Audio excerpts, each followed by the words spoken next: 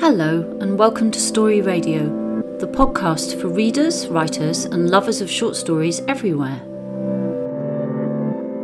Today we're going to be listening to Stray Dogs and Cowboys by Steve Wade. Stray Dogs and Cowboys. Just being alive felt like an act of betrayal. The accident happened that very day 17 years ago. Not a day went by, not a waking hour during every day of every week in all those months when the images of Con didn't come to Limogue, Con's father. Con is a small boy in a cowboy outfit on his rocking horse. Con in a light grey communion suit posing for photos in the church garden. Or Con in his early teens with his boisterous young pals during haymaking. But every image, every sound and scent memory led, as always, to the inevitable grotesque collage. Con's 19-year-old body lying lifeless next to the green harvester, with Limogue behind the wheel. Or his son's handsome face, pallid, laid out in the parlour before the funeral. No bruises or cuts visible, his expression serene. Were it not for the small herd of exotic cows, the fancy fowl and the miniature ponies, Limogue would have long ago succumbed to a solution that never left him alone. And now it was 5 years since Limogue's wife had turned in on a Saturday night and never awoke to see Sunday morning. Soon he, like his wife, would go to sleep and never wake up, if he was lucky. In the meantime, he knew that he had to finally find someone who could devote himself to the running of the farm and the care of the livestock with the same devotion and passion as he and Con. To this end, he turned to his younger brother. Although there had been no communication between them since their mother's passing over 20 years ago, he tracked down his younger brother in the USA. At 71, his brother said he was too old to return home and way too old to run a farm. Besides that, his family was American. He had one son and two girls, grandchildren, and a great-grandchild on the way. Too many commitments. All further communication attempts from the US, Limogue ignored. That is, until a handwritten letter from his brother's son, Jacob, arrived. A lad in his 30s, about the same age Con would have been had he lived, Limogue learned that he was a graduate of Boston College with a degree from the Centre of Irish Programs. Jacob had, on leaving college, taken up a temporary post in his father's company. A temporary post that was to last 15 years. The work he described as drudgery. More interested in history, nature, the land and conservation, the prospect of running a farm, especially in Ireland, had him so excited, he wrote, he couldn't sleep.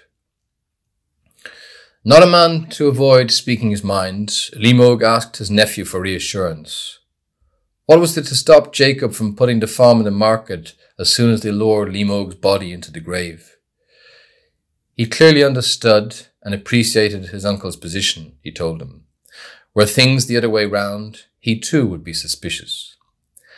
Papers were quickly drawn up conferring the right of ownership of the small holding from the uncle to the nephew, with conditions. For as long as the younger man chose to remain on the property, caring for the livestock and tending to the land, the place belonged to him.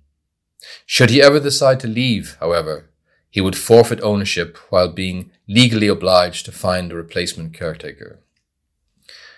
The arrangements were made. It was late spring. Jacob was due to arrive in early May. It was now just past mid-April. The prospect of the young man's arrival reawakened in Limogue sensibilities he hadn't experienced for years. The crowing of the red cockerel at dawn sounded in his ears as the wildest and most inspiring thing he had ever heard, and the white pear blossom through the kitchen window he saw as though for the first time. On the Saturday of the last week in April, Limogue awoke late. With no need to check his watch, the position of the sun through the bedroom window told him it was around midday. Not once in over 50 years working the farm had he overslept. He got up and into the day, but before he even stepped out to the cottage door, he sensed that something was wrong. No barking or whining came from the kennels. A thrumming started up in his ears as he worked his way to the fancy fowl enclosures. The birds were already outside in the wood in mesh-wire flights. Perhaps he'd forgotten to lock them away the night before, but he really didn't think so. For a man in his mid-70s, Limoges took off at a fair pace up the gradual slope to the ridge that overlooked the lower fields. At the top, he bent over, pressed a hand against his forehead. His other hand he rested on the wooden stile. From the fields below came the familiar yips and yaps of his 3 dogs. He squinted in their direction. They were gambling about among the flock of merino sheep.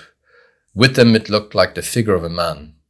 Limoges clambered over the stile and made his way down the descent. Not until he was almost at the bottom of the track did his dogs come running towards him. "I see him," he said to the dogs. "Lie down now. Go on, off with you." The 3 dogs turned about and bolted back to the figure in the field. "Hello there," Limoges said as he approached the man crouched over one of the sheep. "Stray dogs," the man said. 6 or 7 of them. But we're no match for these lads." He ruffled the coat of one of the collies. He then glanced back at the sheep lying on its side. "She'll be okay." He turned back to Limoges, smiled and held out his hand. The man's hand remained in the air between them longer than it should have. He dropped his hand and took Limoges from his side and pressed hard. "Is everything okay?" he said. "Sorry," Limoges said. "It's just that you remind me of someone." He pursed his mouth and shook his head. "Anyway, you must be Jacob." The younger man's face tightened before relaxing. He sucked in his lower lip and squinted as he twisted his head and took in the farm. That Limoges hadn't expected his arrival for another fortnight he left unsaid. Perhaps they had brought this forward. He just couldn't trust his memory anymore. Limoges joked that his oversleeping was an obvious sign. He was going down the tubes. The younger man laughed and said sleep was something that catches up on every man, old or not so old. "Looks like I got here at a good moment," he said. "Otherwise the whole farm would have slept in." "Come on," Limoges said. "Let's get some grub." "Grand job," the young man said.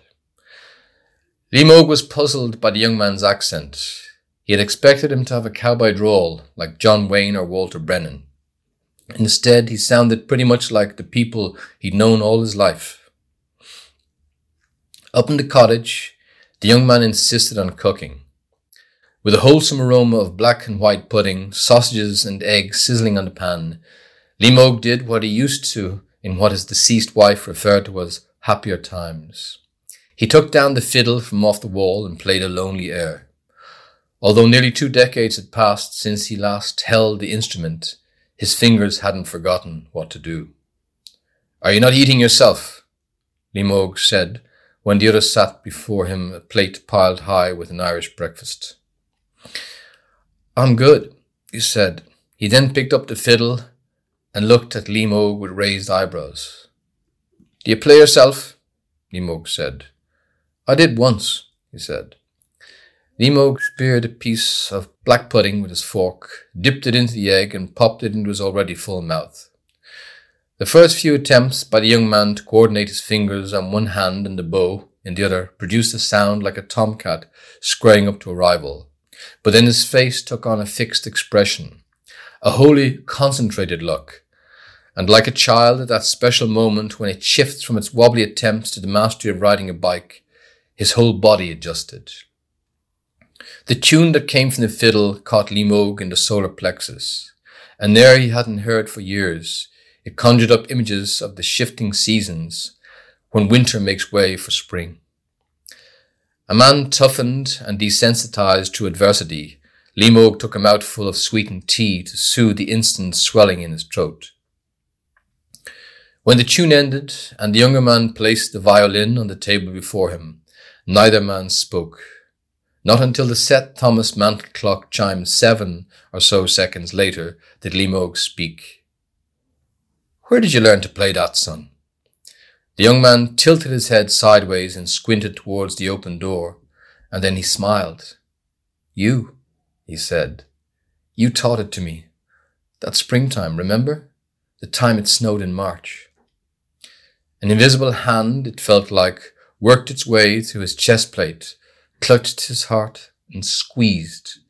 But just before he stumped forward, the young man pushed himself to his feet and prevented Limogue's head from crashing onto the wooden tabletop. "Easy, boss, easy now, I've got you." Despite intense pain in his arm and neck, shortness of breath, and the feeling of nausea, Limogue tried to speak. "That's what Con used to call me when he was a wee lad," he tried to say, but he couldn't get his voice to work and heard his words only in his head. "I remember," the young man said. "That was when the two old brothers used to help us with the lambing and the hay." Had he read his mind? Again, Limogue heard in his head words he couldn't form in his larynx. "Aye, too good in underwear. They called me boss. And Con, you used to copy them." "You're tired, Dad," he said, taking Limogue's arm, the one that wasn't paining, and draped it about his shoulder.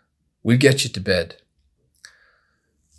For 2 weeks, Limogue was tended to by his dead son, until finally he could no longer even form in his head the words he wanted to say. Took him from darkness till daylight to explain to Con about Jacob. Jacob, the cousin Con had never met, arrived on schedule in early May. Con brought him directly to his father's room. Limogue listened to his son explain how he'd taken care of the boss and the farm, but that now he had to move on. Jacob wanted to know why he hadn't called a doctor or got Limogue to hospital. "No," Con said. "This is the way the boss wants it." The other nodded, his lips pursed.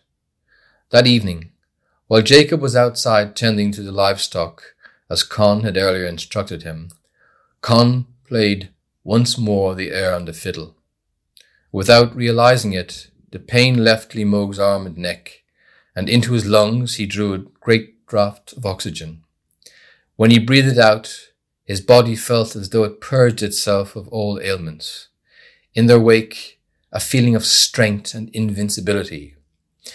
The way he felt up until that day his only son's life ended, when he killed him through carelessness. But now he stood on his feet, his son next to him. "Come on, boss," Con said. "It's time we got on the road. Time to go home."